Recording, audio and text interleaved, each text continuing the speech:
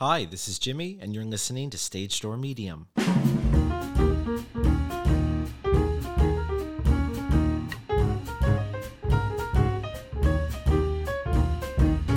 listening to Season 1, Episode 9, I Put My Hot Hand in There, featuring Broadway triple threat and Reiki healer, Sarah Meal. Hi, everyone. Welcome back to another week of Stage Door Medium. This is Jimmy here with our super special guest today, Sarah Meal. Hi, Sarah. Hello. It's so fun to be here. I'm so excited. I'm so excited to have you. If you're watching at home, Sarah has, like triple threat. And then she has so many Broadway show credits to her name. Okay, correct me if I'm wrong. We have Paramore, Hello Dolly. Sarah got to perform. I can't talk today. I'm tongue-tied. Sarah got to perform with all of the amazing different Dollies. Also in the revival of Kiss Me Kate. And if you watch the Tony Awards clip, it was awesome. Sarah is the one in that like reddish orange that you're like smoldering down at the foot of the stage. So what? Did I cover it? Did I get them right? Those three, correct? Those are my 3 Broadway credits. Yes. Okay, good. I got it. Thank you for coming here today. I'm so happy to have you. So I'd love to just dive right into it. If you feel comfortable starting with, because I'm always asked, like, did you know that you were going to be a medium, or did you know you were a medium from an early age? Did you know you had the gene to be a dancer, to be a performer?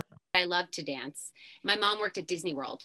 So I had access on Saturdays. I had access to be able to go into work with her. And if I was a good girl, I could go see one parade or, one show. And I always would. So I knew that that's what I wanted to do. And my grandma was a big band singer, Rita. She sang on the bandstand. So jazz ran in my family. So I love music and I love jazz, like classic old standards, yes. 1940s, everything is my favorite. So that's where the genes part kicks in, is old Rita, my grandma. But other than that, the dancing was all me. How early did you get into dance? Before I was potty trained, I wanted to dance, and my mom said, you cannot dance unless you're potty trained. And so that kicked me into shape. It's funny that you mentioned the potty training, because yesterday I interviewed a guest who will be coming on, and she talked about how she started singing in church, and they broke the rules and they allowed her in at 3 when she was supposed to be like 5 or 6. But they're like, look, is your kid potty trained? Because if she's potty trained, she can sing in the choir. So she potty trained really fast, or she already was, that way that she could start. So I love that potty training is the gateway. Like, I wish I had a story being like, I wasn't allowed to contact spirits until I was potty trained or something like that. You also work in Reiki. So if you're watching at home, I'm just going to turn it over to Sarah, because I'd love if you could fill us in a little bit more about how you got into that. What it entails, what that looks like working with a client. Because I remember the first thing I told you when I emailed you was like, I feel like you can see energy and color around you all the time. And then it kind of turned into the cool discussion on it. So yeah, go for it. Okay. Well, I got into Reiki 2 or 3 years ago. I went to California to do a show, and I was getting a massage. And while I was getting the massage, my masseuse, who is now my Reiki master, her name is Heather. She's wonderful. She touched me, and we had like a kind of energy happen. And she said, oh my God, you're ancient. That was what she said to me. You're ancient. And I said, yes. And she was like, I know you came here for a massage. Can I give you Reiki? And I said, I have no idea what that is. I like you, so I'm going to say yes. And I trust you. Yeah. So she laid her hands over me in different parts of my body, which I now know are my 7 chakras. And she gave me all of her universal healing energy. And that's what Reiki is in a nutshell. So your client comes in, they lay down, and as a Reiki specialist, I guess I could a Reiki specialist. You lay your hand. So I've been given this universal healing energy that I went through almost like this ancient ritual to obtain. And what I now have is this like, and I always already kind of was like this. So my hands get hot when I lay them over things or people or things that have energy, anything with energy, a plant, a person. And I can give you my healing goodness in energy. And what you do is you lay your hands on certain chakras of your body, and there are 7. They start with your very low parts.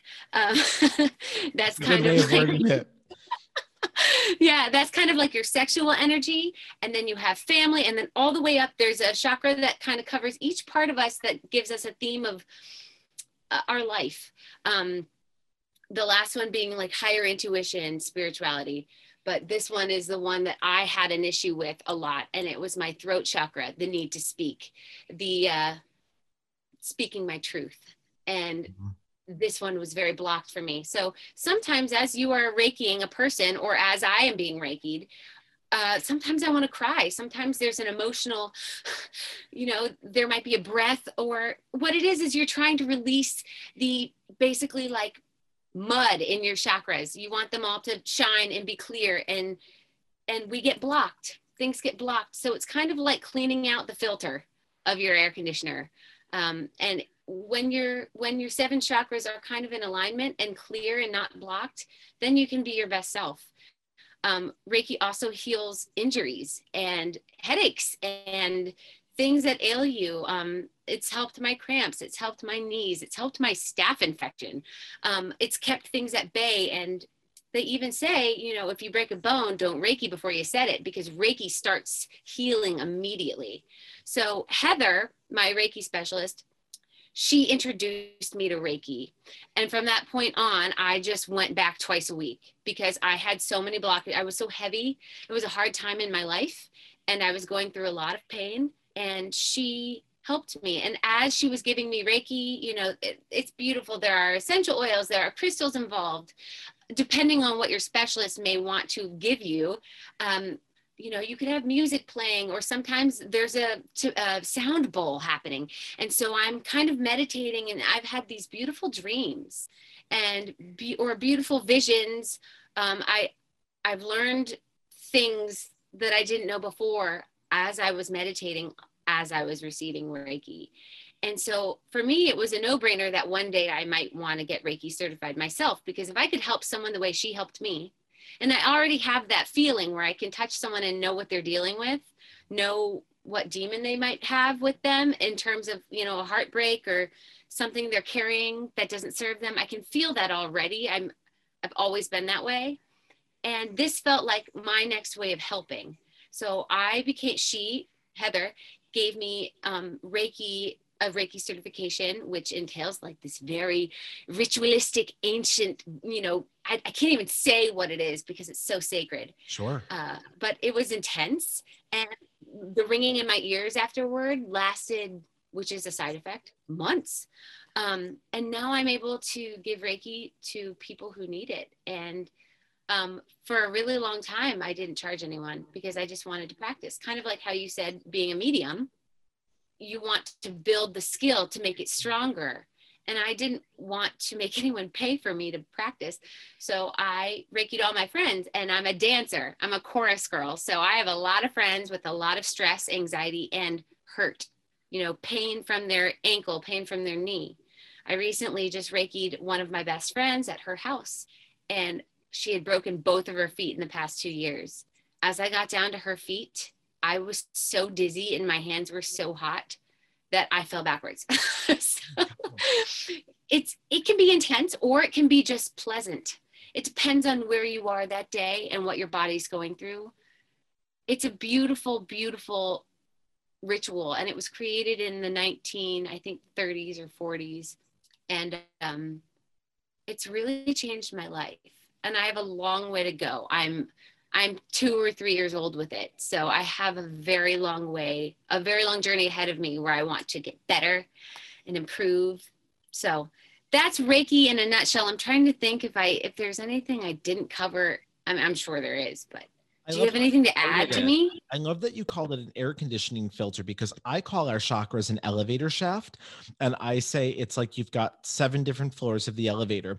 And I said, you don't want blockages. I said, you want the cables to be able to go up and down freely, the energy. But it's funny, as a medium, while I don't do Reiki work, they will identify which chakras are blocked. And then, so if you're watching at home, and if you've been read by me before, or if you've been, I will, many times that's my way into understanding something. So for example, if they start taking the solar plexus, AKA the belly area, and I see that it's blocked, for me, that signifies trust issues, self-doubt issues. So sometimes that's a nice way in, a gentle way of going, rather than, them saying, talk about their trust issues, or, I might say, I feel like your solar plexus is blocked a little bit, or not to be gross, but one time they had highlighted the sacral chakra area. And I was like, again, it was the clear knowing. I went, are you starting to go through menopause early? And she was like, yes. So they'll use that sometimes as a way for me. Throat chakra is probably the most common one that I see as blocked when I speak with people, because they'll show me a traffic jam between the head and the heart. And it's really clear here and it's really clear here. But when it tries to come out, it gets jammed. So no, I think you said it best. I mean, I learned a lot hearing you talk about it. And, but yeah, I always, before I do a reading, I will sage out all my chakras just to make sure, especially my crown chakra, because, if you're watching at home, the crown chakra, which is the very tippy top up here, it's the source of where we get our higher consciousness from. And when, you meditate, you typically I visualize it. It sounds so corny at home, like a little lotus petal that I open it up and I try to receive as much white light as I can to really clear this out and feel like the Wi-Fi connection, so to speak, is good. And then I'll always really try to clear out my third eye chakra. So again, if you're watching at home and you're not familiar, mediums, if they are clairvoyant, we're utilizing our third eye, which looks like you're watching a movie. And many times people will be clairaudient at home and they're not aware of it, but I'll ask them, I'll go, do you see things sometimes like while you're driving? And you'll know how the rest of your night's going to go? Or do you like envision things while you're driving and then it happens? And they're like, yes. Why did you say that? I'm like, because when we're driving, our eyes, we're not focusing here, or we're not looking down. We're actually looking, when we're on the road, we're looking past. And that's technically where the third eye is located. So driving is some of the best times, like though I prefer a client to come to the studio, when I do have to go to them, it's a great wake up for my third eye because it kind of gets that gunk out and it gets it moving. So that's my experience with it. But I would love to, from there, I want to pick your brain because, you talked about, I know with swinging into a show. I remember when I read you, we were talking about how you could sense the different energy off the castmates and how you work with that. Can you elaborate a little bit more on that, what that feels like? Yes. Well, first of all, I think the more you're with people, the more you can sense them. And that's obvious. No matter a person new or old, when you're in a dressing room with a group of people or backstage with a group of people, you're in a confined place with them. So it feels like everything gets more intense. And also, remember, we're in these old theaters. There's a lot of energy already in the theater. There's a lot of life that's been lived. There's a lot of recycled energy, which, so it may not be haunted, but it may have just like an energy that it keeps moving through in the same repetitive pattern because it's stuck somehow and I'm really interested in that. And so that's there in the dressing room on top of all these new women who are in the dressing room, maybe for, Kiss Me Kate, we were only there for 6 months. But think of all of the people and all of the past 100 years that have been in these old basement dressing rooms. So it almost feels like it all compounds and compacts. And and it makes it all more intense. So when I'm in those situations, I can feel things more so. And I think it's because the lack of sun, the lack of outside sources, we don't get Wi-Fi, we aren't getting enough water, and it kind of just makes it all very obvious. And that's part of it. So now the part of it that is interesting to me, the Reiki part of it, is when I am in the dressing room and I'm next to someone, they burn if I can feel like a sizzly burn feeling if they are not okay with themselves or with me or with anyone. If something's off, I cannot even focus. We also are looking into a mirror. Can't even focus. It's so intense that I have to say, are you okay? How can I help? And then of course you go on stage and people carry everything with a more heightened, oh my godness, when they get to the stage, because you're in front of hundreds and hundreds of people. There's an anxiety that comes with that, that expresses any emotion that you might have. So for instance, if I'm feeling a little bit hungry, but I go on stage, that feeling of hunger, because of my adrenaline and anxiety that's mixed in, hungry is my theme. So when I started to go on stage, as I was swinging in to Kiss Me Kate on Broadway, and I also swung Hello Dolly I swung Hello Dolly for a couple months, maybe 6 months. With both shows, with each person, you're touching them. And I'm very sensitive to touch. So I'm touching a new person who maybe doesn't know me or maybe doesn't trust me, and it's a first time. I can feel that. I can straight up feel exactly what they think about me, or what they're thinking in general. One day I was waiting to go on stage and a friend of mine was in front of me and I couldn't see him, and I walked up behind him, but I could feel that he was sad. He was sad, and his back was facing me, and I hugged him, and he cried and cried and cried and cried before we went on stage. I knew, and he realized that I knew, and I just put my arms around him and I hugged him from the back, and he just let out this release. I think there's something about, first of all, being a dancer for a living. We are so emotional. Our physical body is so tied to our emotional state. And there's such a release that comes with being a physical person. If there's something bothering you, it's harder to keep it in when you're a dancer, because we're dancing things out. And so does this make sense? Totally. The emotion it needs to come out. Yeah. So it all becomes very clear when I touch someone on stage and I'm dancing with their one hand. I'm like, this person doesn't trust me, or this person loves me and I feel connected, and this is beautiful, and this is, oh wow, I love dancing with this person, but we're together, we're in it. You can feel the differences. And when it's a negative thing, things start to spiral down, and I can see it, feel it, it's happening. Maybe we mess up, but it like gets me nervous when I feel what they're feeling. So swinging was really hard for me. It was a big challenge. And sometimes it was the best challenge. Sometimes it was wonderful and beautiful, and I felt so proud of myself. And then there were some days that were really hard because, I could feel like that, the swings on mentality. And that's really hurtful and hard, but that's my job and I can't be someone else. So they just have to deal with it. But we get that sometimes too. You know what I mean? Like I will have a client that will come in and they'll sit down in front of me, and like you said, I will get the energy off them right away that they don't trust me, or they're already going in skeptical. And the one time I called her out right away, because I could just tell if I didn't call her out, her energy was going to be not so fun. So it was a very humanizing way of just getting to know her. And I looked at her and I started writing notes, and I'm like, you think this is a crock of shit, don't you? And she stopped, and like her face kind of contorted, and she was like, well, and gradually she it leaned into it. Yes. But it was more like I've never been to a medium before, so I don't know what to expect. And it was almost like I had to do that to reorient her, because otherwise it was probably going to be, she was going to go in there like a grump, you know what I mean? And exactly. And yeah. It was going to change it. And we get the exact, I loved how you said it. So mediums as well. I never thought of that. We sense heat energy off of things too.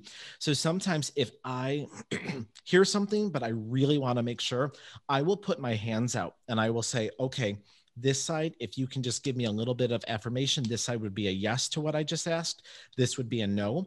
And sometimes I'll sense the heat in it. And like, it's not like could it be this side? Or it's always a clear, like heat rushes into the left or the right. And then I'll know. But like when you had talked about giving him the hug from behind, and somebody will ask me like, how did you know that right when I came in? Like you didn't even start reading yet. I say that like I use the expression, it hangs on us. Like energy, pain, things like that hang on us if we don't release it. And it to me, it almost looks like a piece of clothing that's on a person. If it's like depression, if it will feel like a big old lumpy sweater. You know what I mean? Insecurity, like it's a way that I can sense it. And I don't know. I just and I so hope I didn't cut you off. And if there were you going to add something to it? I'm so sorry. Well, I just kept thinking of Jacob Marley's chains in Christmas in Carol. that same way. It's baggage. In a Christmas Carol, you carry baggage, or in this case, he had a chain or a lumpy sweater, but it's something that's almost tangible. It's like when they say there's a reason people say, you can cut silence with a knife, or those little sayings that lend you to acknowledge the fact that sometimes things are palpable. And I know when someone's really hurt, this is new for me since quarantine. When I'm around someone who needs something and I can tell that they're needing love, support, my hands start tingling. Like the energy wants to find them. It wants to go towards them.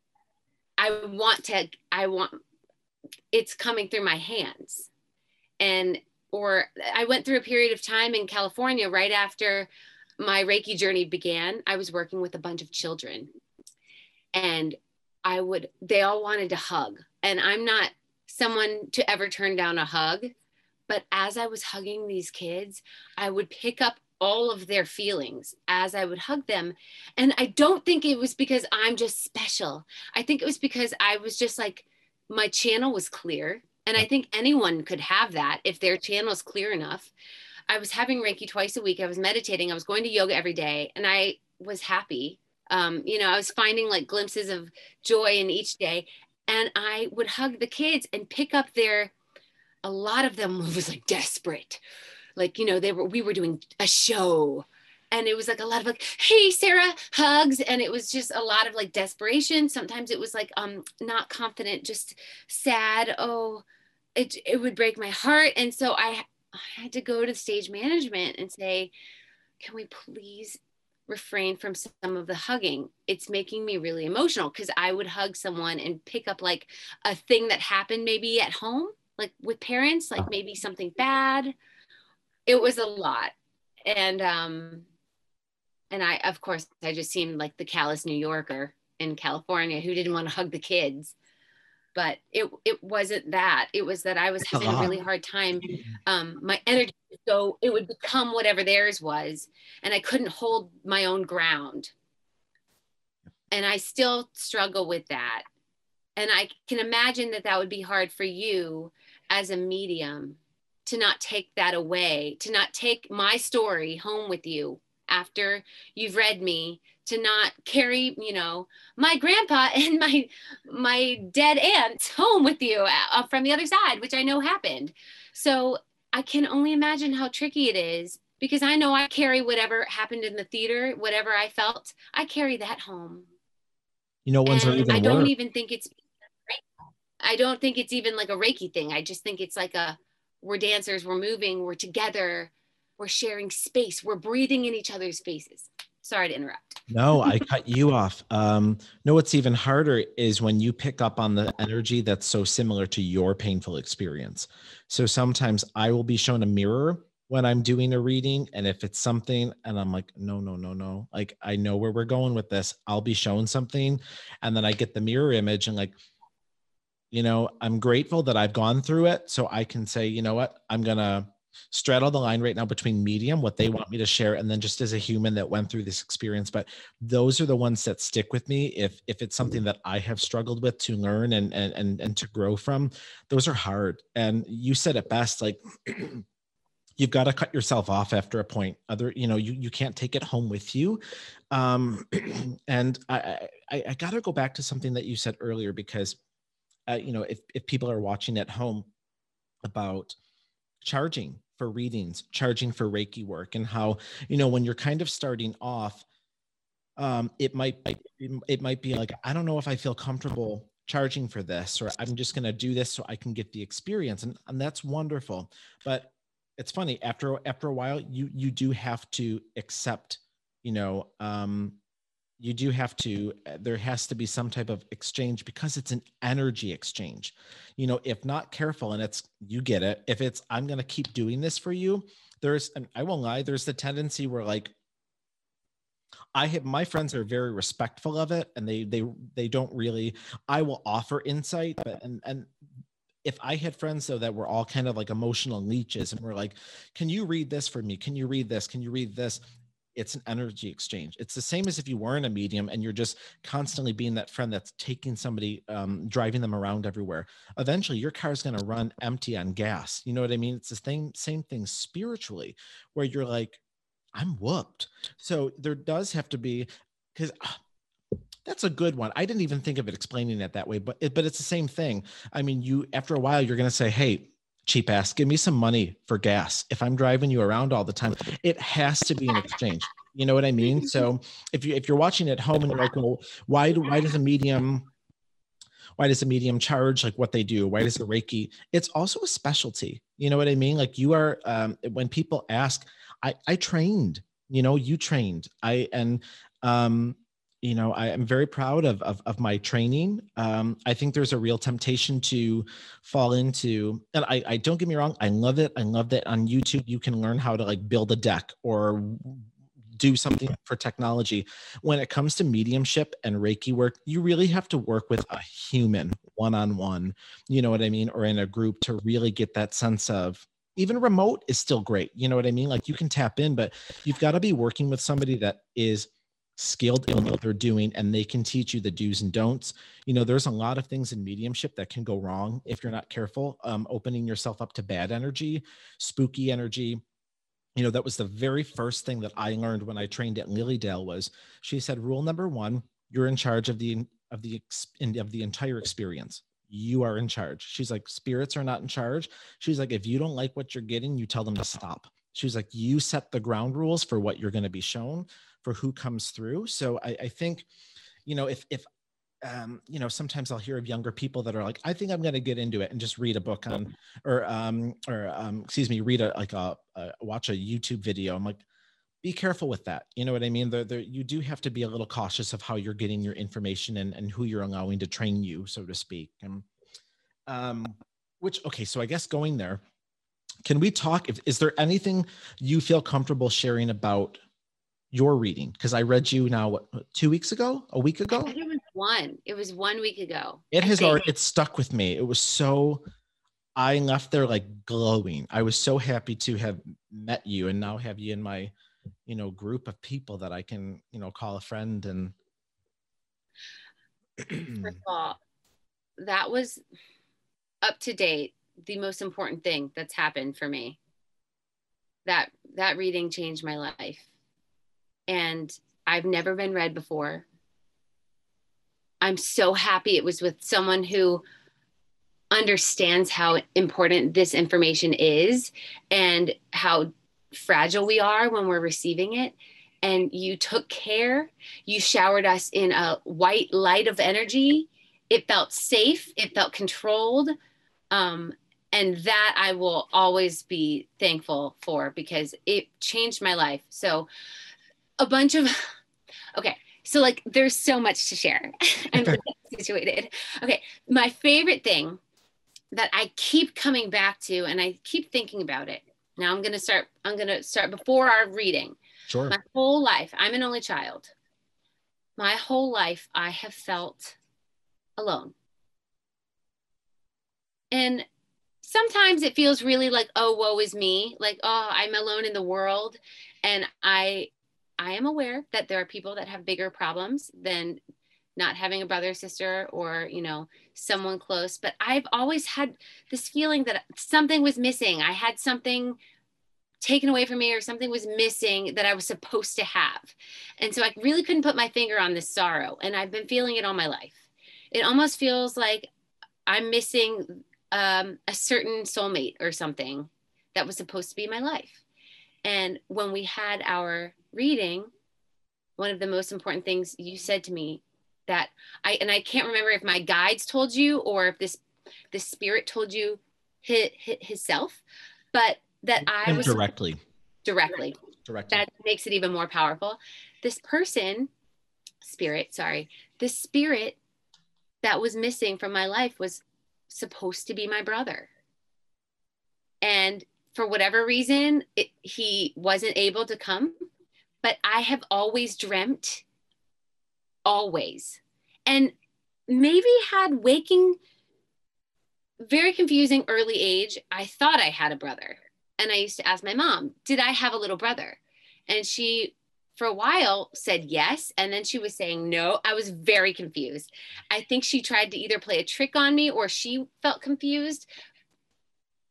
This is all such a hazy, distant memory, almost like something I've blocked out and I have revisited for, a couple different times, a few different years in the past, that I was supposed to have a little brother. And I even I can see him in my head. I can see what he looks like. He looks a lot like me, but he's younger and he's playful and fun and we giggle. And I have all these dreams about this brother who's talked to me in dreams, told me information in dreams. And Jimmy told me that I was supposed to have this brother and that he's with me. And he's with me when I cook, which is my thing. That's my thing that I do by myself. It reminds me of family. And sometimes it's sad because it reminds me of the family I don't have, but the family I wanted or the family I want. And don't get me wrong, I have two parents and my mom's my best friend and we have a relationship. And it's not that I am an orphan, but that I was just supposed to get this person that I didn't get. And knowing that it was, so I guess, Jimmy, if you want to, talk about what my brother said to you or what, how that came through, maybe that would help our audience. Are we talking about the part 2 part? I want to share that too. So yes. The part about his name, is that what you're referring to? Well, I didn't know exactly how he came through to you or what. Sure. So here's the one thing too, when you're watching at home, it's really interesting. If you're watching, they do grow up in spirit on the other side. So I felt like he would have been somebody close in age to you, but sometimes they'll do this, they'll snap, kind of like how everyone on, TikTok or, the Splice videos. And then when you look again, he was super cute. He had a lightish brown hair. Some spots seemed a little bit darker than others. And he had on a striped t-shirt and he had on jeans. And I didn't even tell you that last time, but he looked almost like the little boy from, it's going to sound so dark and I don't mean it that way. He just looked like the little boy from It. He looked like Georgie from the new movie, super cute, running around. And okay, you have to refresh my memory because I remember part 2, but what did he say? Because let me go there first. Because it's as a medium, we're like the telephone. We don't remember what we say sometimes because we're just the conduit that relays it.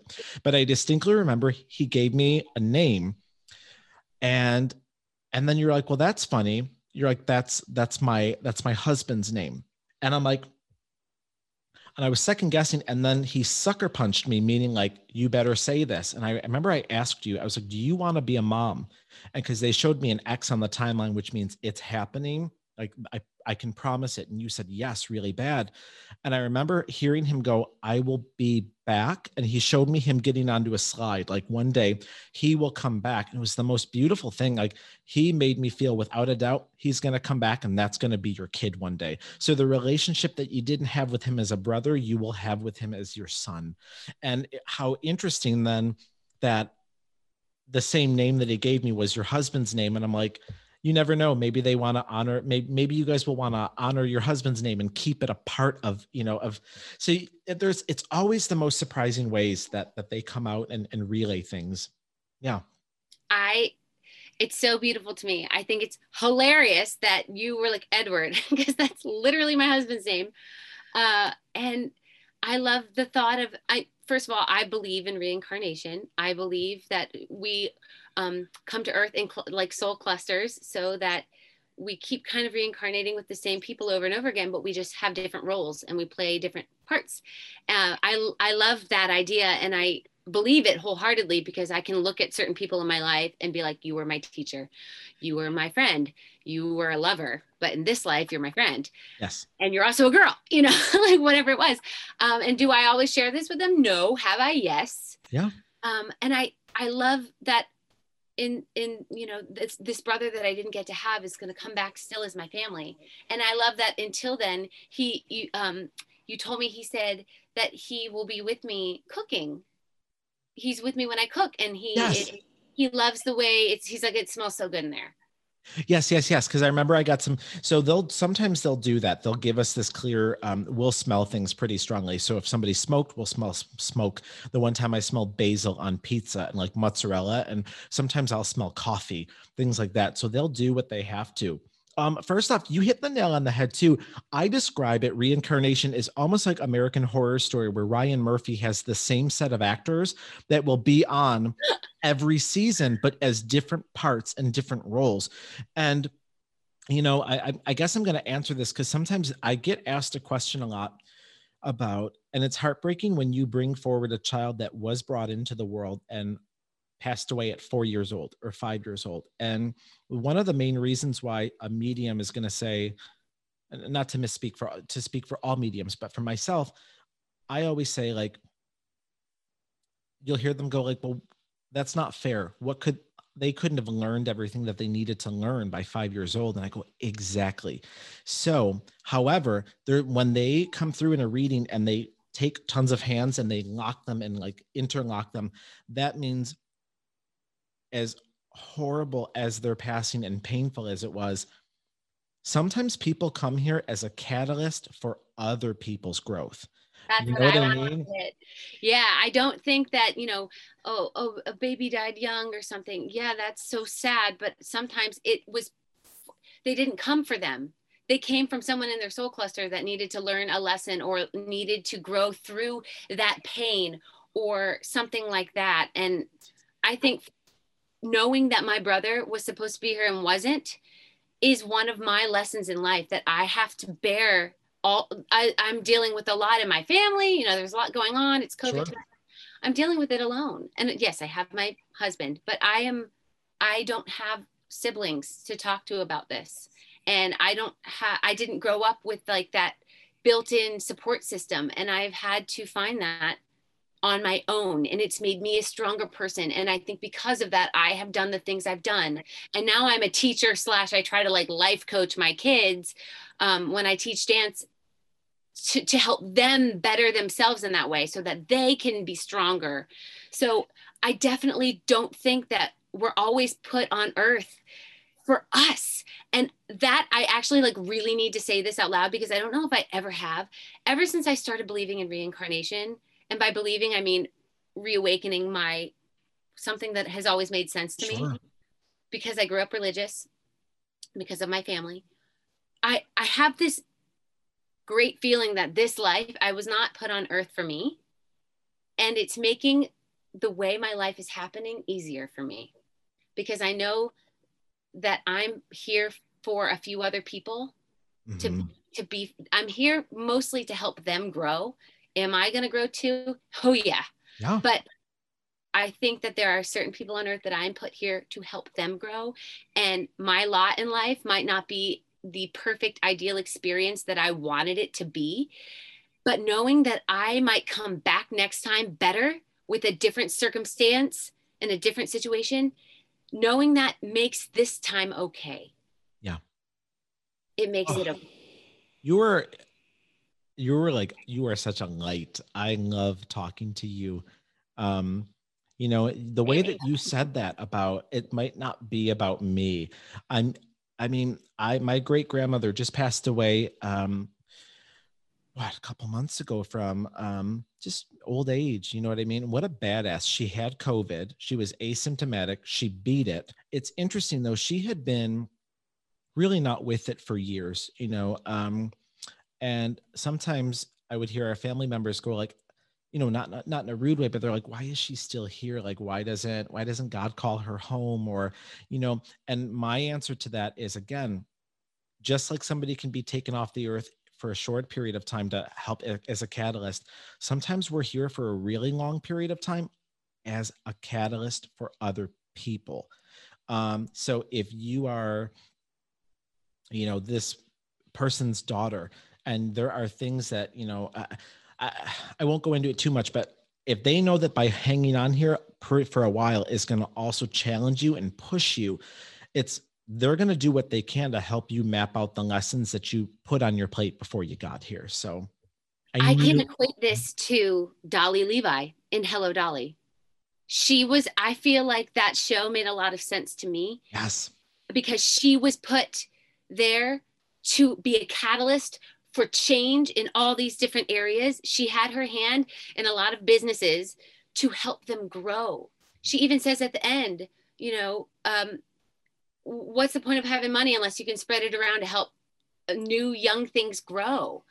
And I think that spoke to me so prolifically because I wanted to be like her in the way that she gave people chances. She gave, she introduced love to people. You know, she kind of match made people. She kickstarted their business. She kind of was everywhere, but she wasn't really doing much for her. Did she have a great life? Yes, she did. She had already had the love of her life. He had passed on. And now she was living this next phase of her life to give back to others because she had already felt what that was like to be at peace with herself. And so I want to be, that's kind of like my favorite thing about Dolly, about doing the show, was I learned that that's how I want to be. I want to be like Dolly Levi in that way. I want to introduce people to each other and, you know, start new businesses, like help people grow their business, contribute to a new business, you know, just do stuff to help others because I can. Not that I have like money bags, but I can support someone. I have a platform to speak on a lot of people's behalfs. Again, not that I have such a huge platform, but I do have a mouth and I can use my words. And there are people who will hear me. Hello, Dolly. That show is so in touch with so many spiritual principles. And you know, at the end of Act 1, I remember sitting there, I was like front row watching Bette Midler, and I won't lie, I knew nothing about the show. I'd never seen the movie. I didn't want to watch it before I went in there. And I remember crying at the end of Act 1 when she's giving the monologue. Because if you're watching from home and you don't remember so well, or if you've never seen it, Dolly will frequently stop and talk to her deceased husband, Ephraim. And at one point, you know, she talks about how she has been kind of in this coma state, you know, in her way of living. And then I remember the line that to say it will make my hair stand up. I have goosebumps right now. And she says, like, I would like to rejoin the human race. And then she says, I want you to give me away. And I remember like just crying. And as a medium, that's what I strive to do when I reconnect people with their loved ones on the other side, because they go through this period of time where they very much, even in 2020 right now, there's like the pandemic, the feeling of isolation and not tying in with the human race, and so badly wanting to rejoin it at some point, but not knowing how, and praying that like our loved ones will come through to help us get back into it. That moment, it's, you know, there's certain theatrical memories I have that are kind of branded up here where I can remember everything about that moment, it's like it downloads into like a hard drive, and that moment will always be one that has stayed with me. I guess while we're on the topic of Dolly really quick, can you talk about, I mean, I would have lost my shit like every night, like in like getting to perform alongside Bernadette Peters, Bette Midler, like Donna Murphy. Like, can you talk anything fun that you can share about them for the folks at home? Yes. Well, first of all, thank God I joined as the vacation swing within the first 3 months, because I was so busy learning all of these girls, like learning 12 tracks, 12 women that I had to, go on for at any moment. I didn't have time to freak out. Yeah. Like I didn't have time to, like the way I would fangirl now, I didn't have time to do because I had 3 days and I was on stage. So I hadn't met Donna or seen Donna before I was on stage with Donna. My first show was a Donna show, and Donna and I hit it off. Donna Murphy I love her. We're like, I talk to her on Instagram a lot. Oh. I feel like the most close to her, and I feel like we had a special connection, and maybe I think she's spiritually very connected as well. And we had like a line, like an energy line running between us. And, of course there are people that you have that with, and then people who you maybe don't have that with, and that's okay too. Okay. So that was Donna. Then I had Bette for the other, we do 8 shows a week. Donna did 1. So Bette did the other 7. And Bette at first couldn't tell me apart from, there's another girl on the show that looked a lot like me. And I was sometimes there and she was confused. So when I was on stage, they would tell her, but then when I got on stage, she look at me like, who are you? I think one time she might've said it. But then of course, as I ended up getting my own track in the show, after 6 months, someone left and I took their track, and then I did my own track every night. And that's when Bette and first Bette left. So then I had Bernadette. So I felt like I didn't really get to know Bette that well the first 6 months, although we did have a talk about our bunions, because we both have really big bunions on our feet. And she was funny. She was always lovely and pleasant, but like, you don't get a lot of her, One time she was like, you're sitting on my purse. And I was like, I'm sorry. That was like, we were on stage. Okay. So fast forward 6 months later, I joined the show full time, and so does Bernadette. And Bernadette, first of all, I named my confirmation name was Sarah Catherine Bernadette Mealy. That was my confirmation name. Didn't tell her till she left the show because I was embarrassed. But I was so obsessed and in love with Bernadette. Like, I love her. Oh, I love her so much.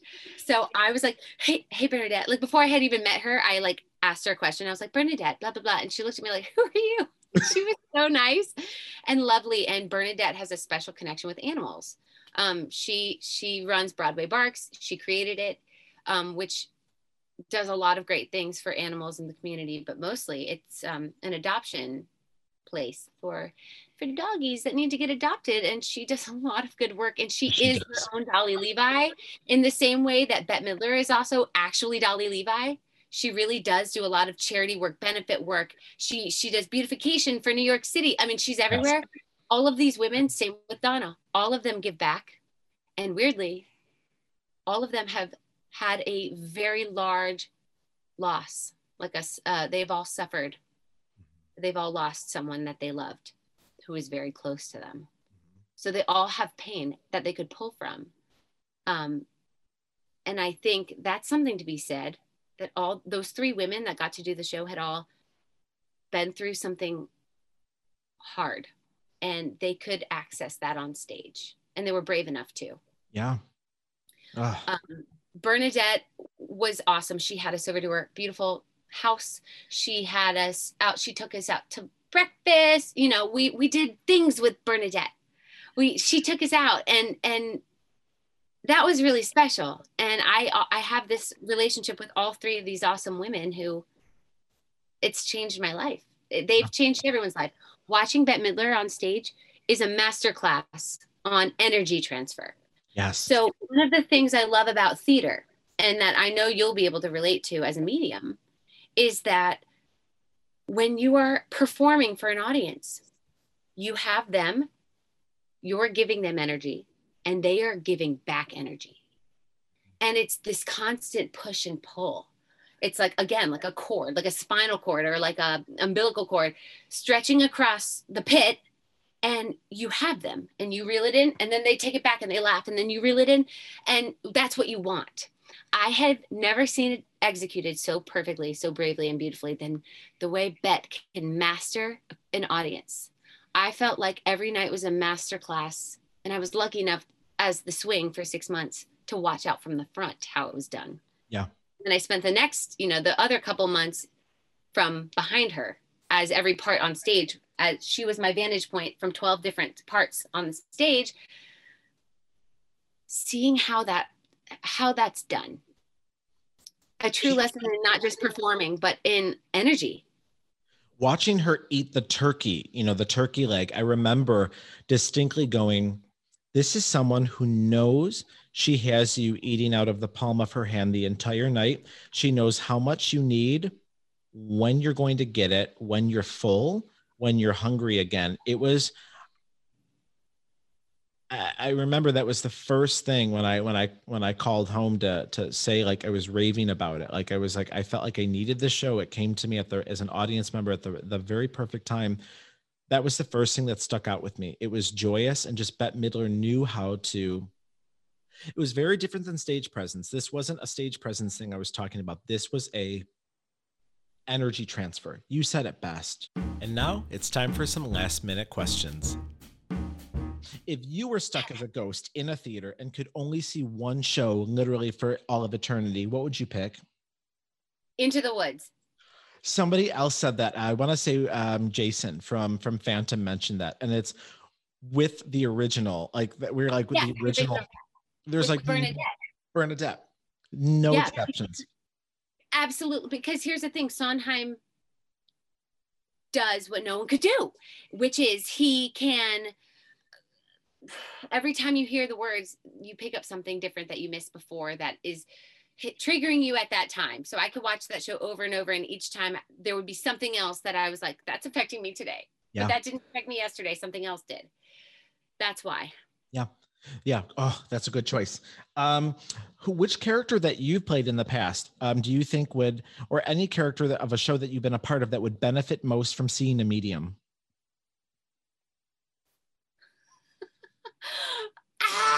Right? Okay.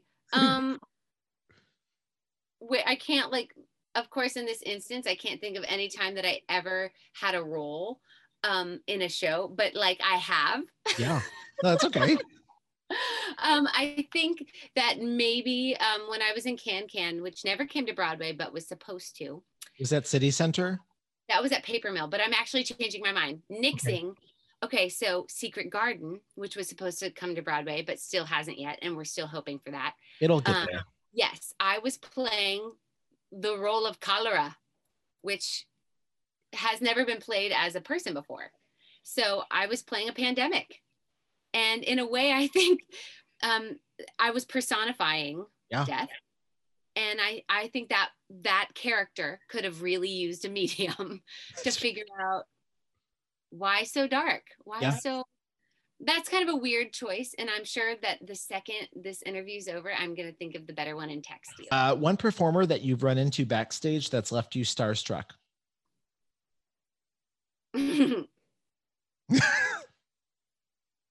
It has to be backstage. It can be on stage. Doesn't matter. I worked with Hugh Jackman, and that literally just his eyeballs. I lose myself in his eyeballs. What about his eyeballs? Say it again. I lose myself in them. And not even in a, oh, you're so handsome way. It's just he's mesmer. He's special. He's green, he buzzes. Yes. When I'm around him, which is only, I'm saying it like it's been a lot. It was zzz, something in there keeps, it's he's got a motor going that we don't all have that. When I see someone and if I can see their energy which isn't all the time. His is like, it's coming out of his face. Like, it's like, he's got a vibrance he's vibrant. He's a high vibrational being for sure.